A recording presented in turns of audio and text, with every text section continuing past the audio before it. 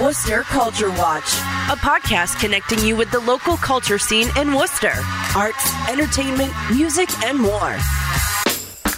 Worcester Culture Watch from the Worcester Telegram and Gazette.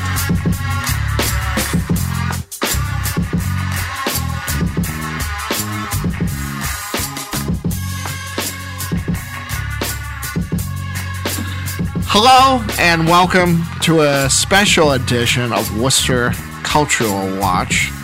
My name is Craig S. Seaman. Jimmy D'Angelo, one of the city's greatest rock and roll institutions, who has been in as many beloved bands as Worcester has hills, went on to the great gig in the sky this weekend. He was 65. Besides being Worcester's answer to Eddie Van Halen, Jimmy D'Angelo was a legendary guitar virtuoso in his own right. And despite a few missed opportunities, included being courted by Atlantic Records and being personally asked by Steven Tyler to join an up-and-coming band called Aerosmith, and refusing because he wanted to play a few more years with his older brother Joe instead, Jimmy D'Angelo still played like an enthusiastic teenager into the very end. In the studio today is Jimmy's older brother, Joe, who is a great guitarist and musical institution in his own right.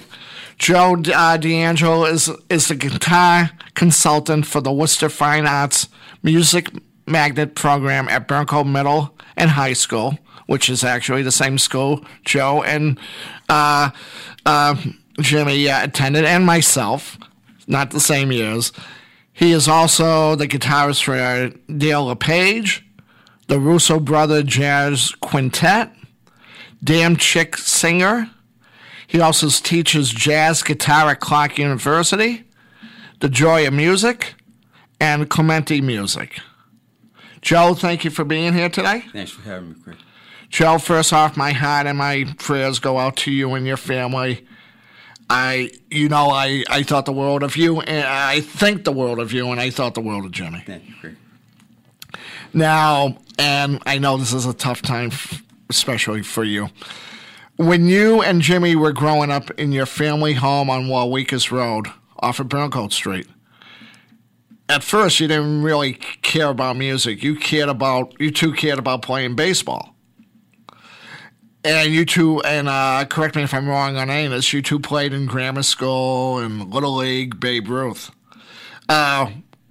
First off, were you guys any good at playing baseball? Well, Jimmy was a little better than me. I played for my school, which was Adams Square School. Oh, okay. Prior to Walwikas Road.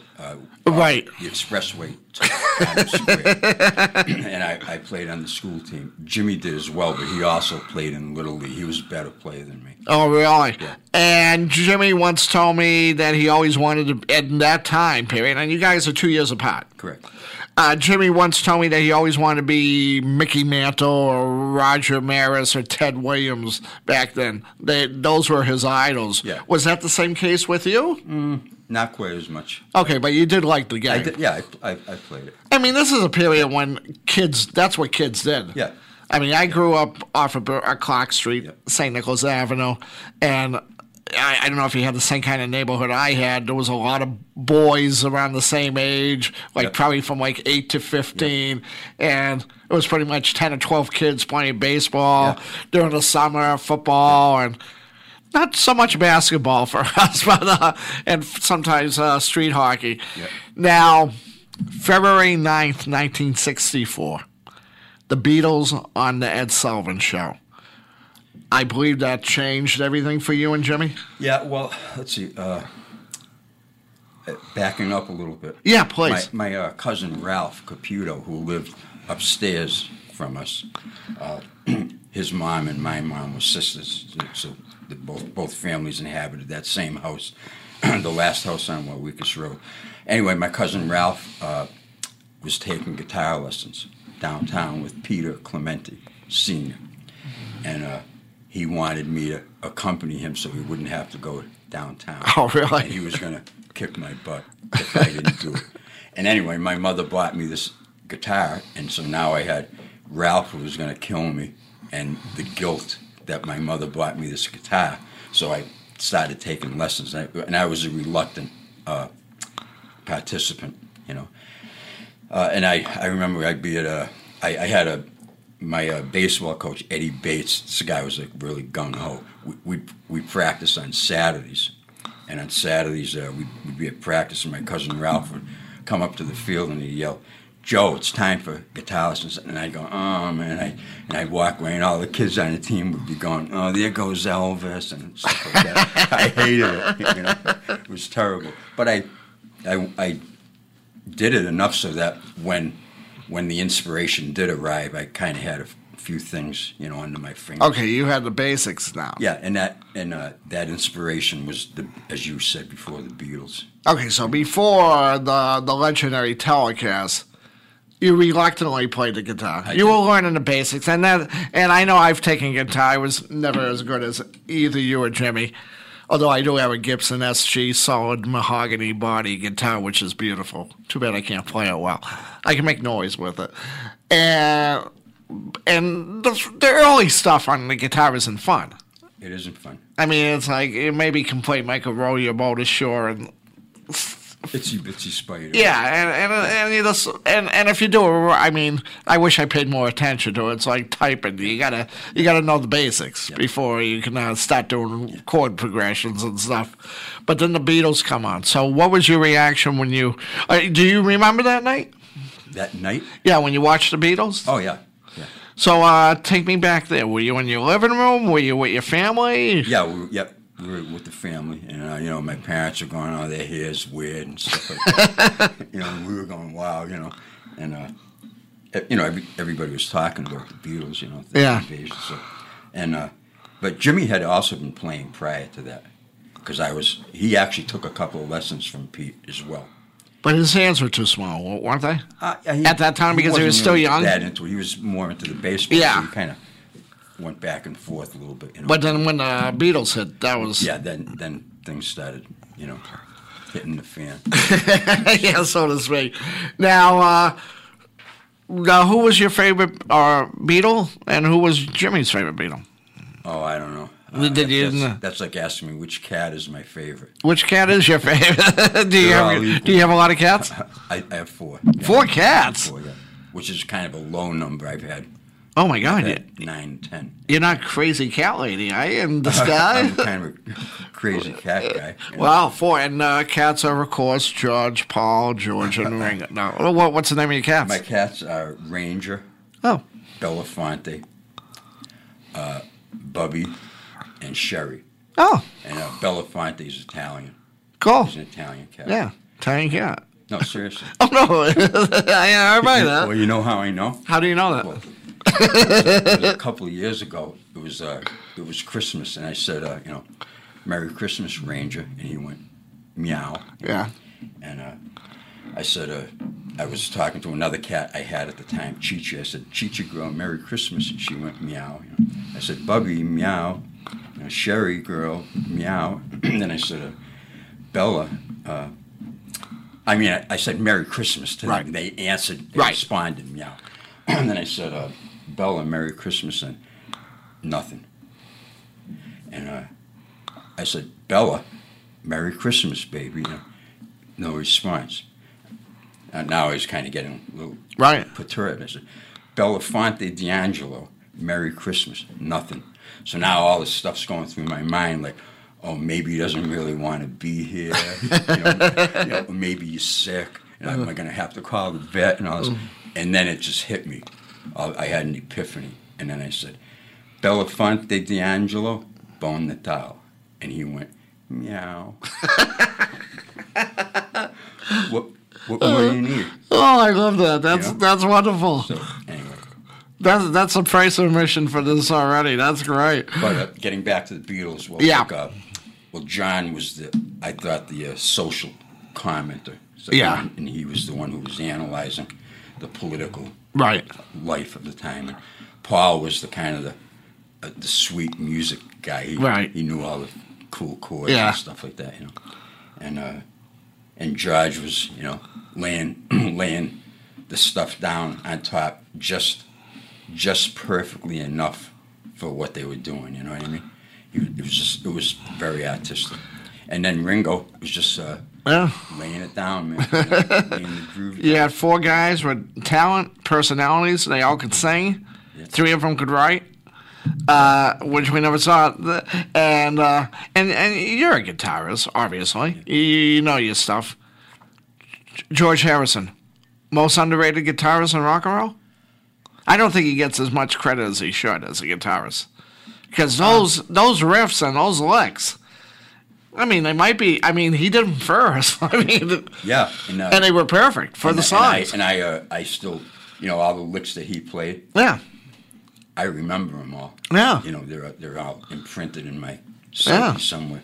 I don't get that from a lot of other guitarists. No, but I don't know. I can't really. Be but I mean, not saying. I mean, there's a lot of great guitarists out there, and a lot of them get their credit, but.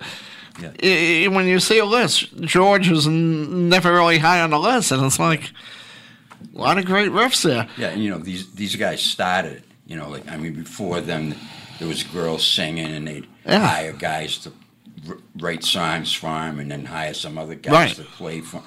These guys, they had the whole package. They were doing everything, and they were kids. Yeah. And actually, speaking about kids, you and Jimmy were kids when you guys started the Joneses. I actually started the Joneses. I was in a band prior to that called the Bad Manners. With one of your old Steve. No, Tom Coletta, who used to work here. Oh, I didn't know that. Yeah, Tom and I. Tom Coletta, former Telegram and Gazette. And a gentleman named Tony Ursuleo, and another gentleman, Ben Perry, who's now deceased. Oh. We had a band called the Bad Manners. Oh, I never knew that. Yeah, and my brother Jimmy was in a band called The End. That might have been the one with Steve Winava in it? Or Steve did something with George Evans, okay. Billy Evans, and John Woody, and John Soloperto were in that band. Oh, okay. Anyway, the Bad Manners came to its demise, and then I met Robbie Zaccaro and started the Joneses, and it was me, Robbie, Marty Norris, and a guitarist named Arthur Sparrow. Oh. And then and Arthur left before we even got off the ground, and then I coaxed my brother Jimmy to come play with me, and I'm George Evans and Jimmy Evans and John Woody and John Soloperto. I'm so sorry that I took Jimmy away from you guys. Oh. You need a tissue or anything?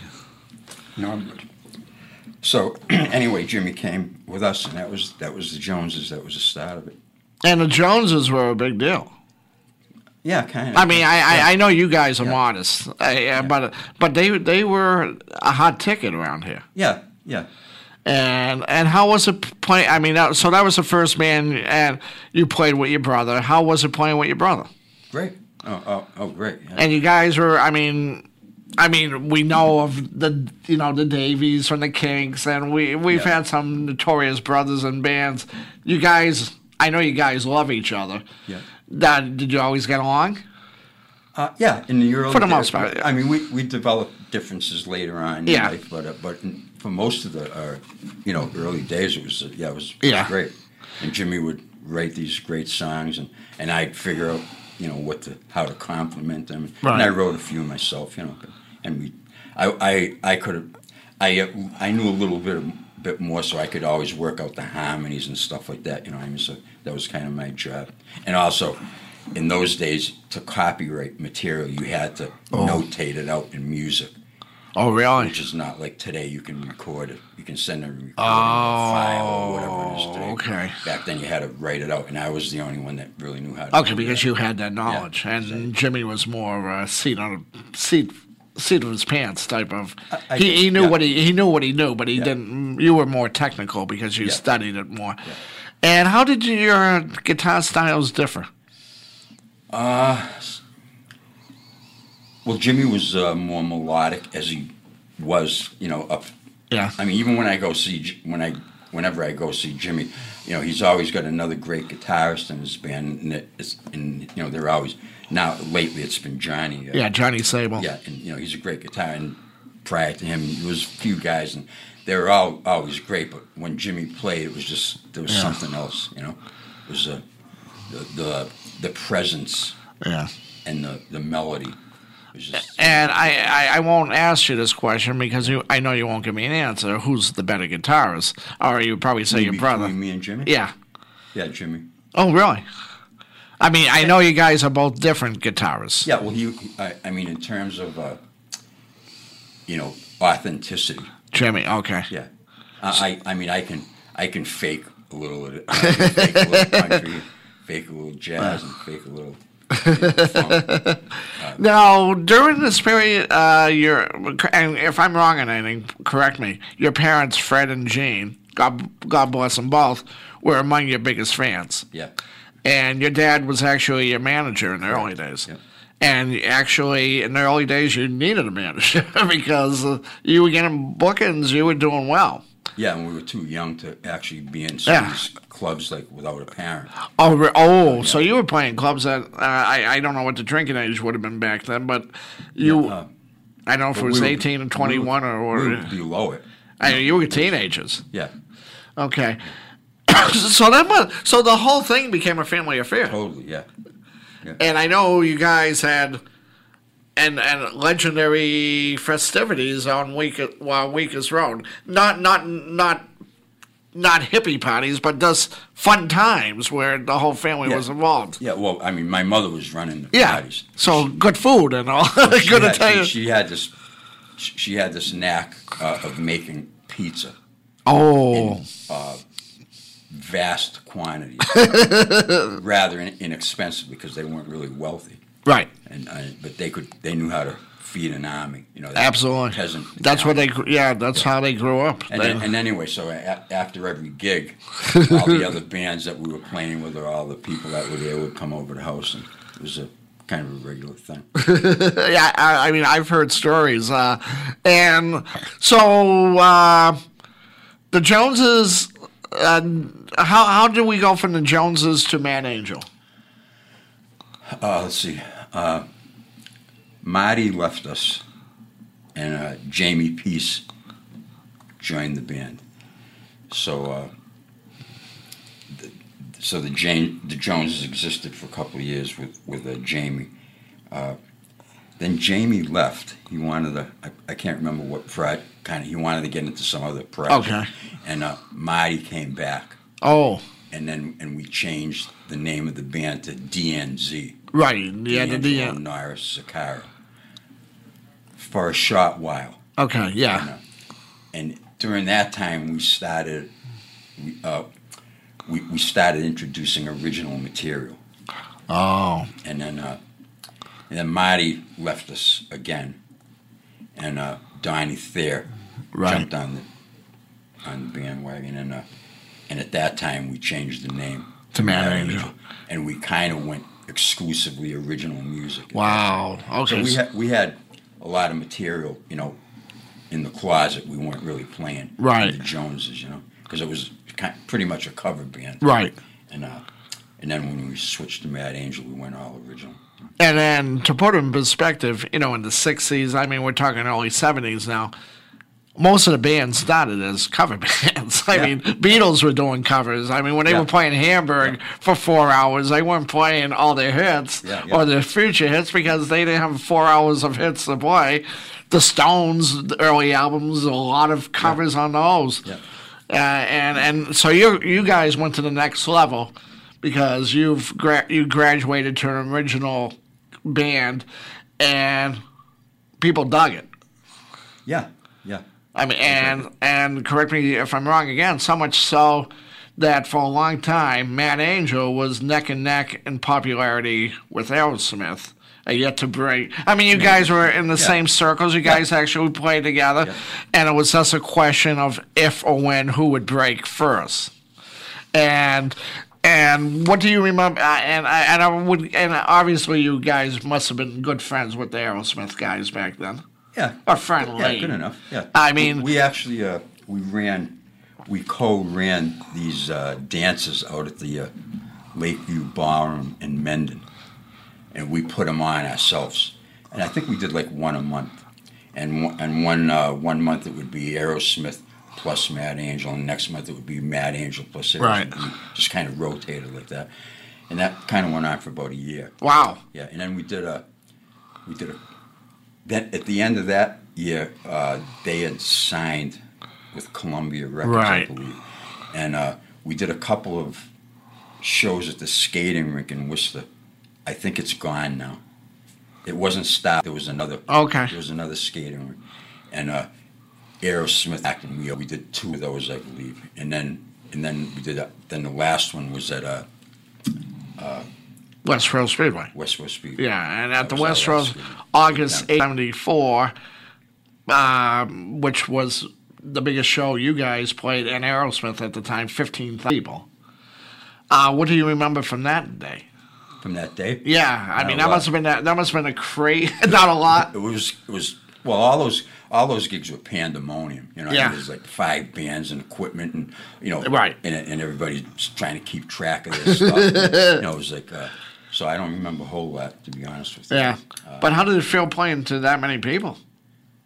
A little scary, yeah. But we were kind of used to it. We were Yeah. we were kind of playing to some pretty big crowds, you know. Yeah. So, And your brother told me pretty much in one story I did in the past, he said we were neck and neck with Aerosmith pretty much through that period, and then you guys had the same status until Dream On came out and became a big hit. Although it didn't become a big hit the first time around. It came, if I recall, the second time when because the first album didn't do well, if I recall. But that's yeah, I don't know. You'd know more. yeah, that's more technical. And after the Westboro Speedway show, several months later, Mad Angel actually broke up. Correct. Yeah. And you and Jimmy at least musically parted ways for a while. Why did Mad Angel break up? Well, let's see. Robbie and I were kind of experimenting with funk and other kinds of music, and there was some producers that liked this half of the band, and some that liked this half, and it was just causing bad vibes. Anyway, we didn't want to go in the same direction anymore. Okay, Yeah, which put it is simply, which is fine. I mean, and it's not like you had a falling out. It was this artistic difference. I don't want to say artistic differences. You guys had different visions. Yeah. And Jimmy, I mean, most humble and nicest person like yourself, I know, runs in your family, never showed us trace of having the slightest bit of ego, treated everybody with the same respect, like you always have. He craved, even though that is true, he craved the rock and roll spotlight. But you didn't seem to, or did you? Yeah, I wasn't really that Yeah, much into it. you I just was want to play, studying. Okay, I liked it. And as we both know, Jimmy was a great guitar player, a great rock and roll singer, a great rock and roll songwriter, a great stage performer. Why do you feel your brother never hit the big time that he so desired to have? And I realize it's the luck of the draw, or roll of the dice. There's a lot of talented people. I mean, he definitely had the talent. Yeah, I think so. And as I had in the article that ran this week, I mentioned how Aerosmith's bassist Tom Hamilton said of Mad Angel, we used to love them. They were the best band around next to us. That's how we thought of it. We thought these guys are going all the way, and we were very surprised that didn't happen. Well, we didn't have the longevity. So, Yeah. that. But as far as Jimmy's potential, he could have done it. Yeah, he definitely had the knack. He had the gift. Yeah. I mean, who knows? And he certainly worked. Yeah. I don't know if I mean. But styles were changing. Yeah. And the stuff that he was doing was starting to. Oh, the rock, that hard rock type. Yeah, I mean, it's not really a current style. Right. So it's they do it great. But it's like, it's not a big thing today. You're not gonna. Right. None of those hair metal bands are really making a lot of money. Now, after Mad Angel, I mean, you went your own way, and then your brother, Pretty Poison, short-lived. Then came August, which was another big deal for Worcester. Yeah. And I heard a rumor from John Curtis, J.C., August's old manager, there was talk of, and I don't know if you know this, there was talk of a possible 40th anniversary of August coming up in November. I don't know. I'm not sure they would actually share that information. Okay. With me. Okay. I wasn't really. Okay. Yeah, that wasn't. Yeah, you weren't one of the. I was just a spectator. Yeah, because I guess August '78 was when they formed. Yeah. And there was talk of that, but unfortunately, and when August disbanded, of course, Jimmy formed a power rock trio called Blue, which later was renamed Deep Six, which he was still playing with. The great Dave Balcom and the great Al Gallo. So that was actually the longest. And now when it comes to your brother Jimmy, Joe, do you have a favorite band or period of his career? No. Not really. Okay. I mean, they were all good. I think the one I'm most familiar with is Deep Six, because I... Oh, okay, because you see them all the time. I have opportunity. Yeah. They play at a place, it's accessible. They played at places that were accessible to Yeah. And also, my musical career has changed. I do a lot of, like, old guy gigs now, Yeah. They start at, like, 6 and I get out at 9. Oh. So I had the opportunity to go and hear Jimmy play, because those guys would always start at 10. Oh, okay. So in older days, I was playing at the same right, time. And okay. So the times when I've seen you there, you're all nicely dressed. You're coming from you just came from the 9 o'clock. You just put the stuff in the thing, and a lifetime in the making. The bands of Jimmy D'Angelo took place in the summer of 2012. At the Hanover Theater for the Performing Arts. And it looked like your brother Jimmy was having the time of his life.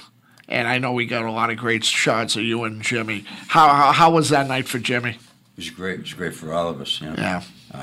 Yeah, that was really nice. And when before that, because you played with your brother on the stage, as the Joneses and also Mad Angel. Yeah. When was the last time you played with your brother live before that event? Was it since the breakup of the Mad Angel? I think so. Wow. Yeah. Okay, so wow. Oh my God. So how did it feel to play with your brother once again on stage? Great. It was beautiful, Yeah. I mean, what a great tribute to your brother. And I think it's something he greatly deserved. Playing to a packed house in a beautiful theater. Yep. And everybody was digging it. I mean, I'm glad he got that. Yeah. And I'll be wrapping this up, but I know you two were very close, and I know Jimmy loved you very much, and you loved him very much. And I feel like he's looking down on us, especially this week. Any closing thoughts about your brother before, or anything you want to touch on your brother? I know he was a wonderful guy. I mean, how are you doing? This must be tough. Yeah, it's tough. I'm not trying to make you cry. I just hope he, wasn't in pain, and I hope he wasn't scared. But like I posted this earlier today. Like he went ahead to set up the equipment. So we're gonna have a good jam deal someday in heaven. Yeah. And when was the last time? I hope I'm going. Yeah. You're a good Italian. You'll go there. If not, we can pull some string. When was the last? And if this is too personal, we can cut it off at then. And when was the last time you talked or saw Jimmy?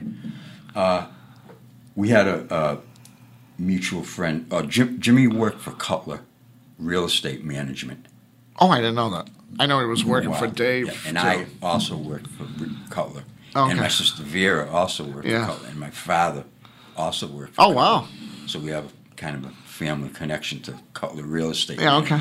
Anyway, a good friend of ours, Mike Richardson, passed away about a month, 3 weeks or a month ago. Oh, I'm sorry to hear that. And we went to the wake, and I talked to Jimmy there. That was the last time I saw And him.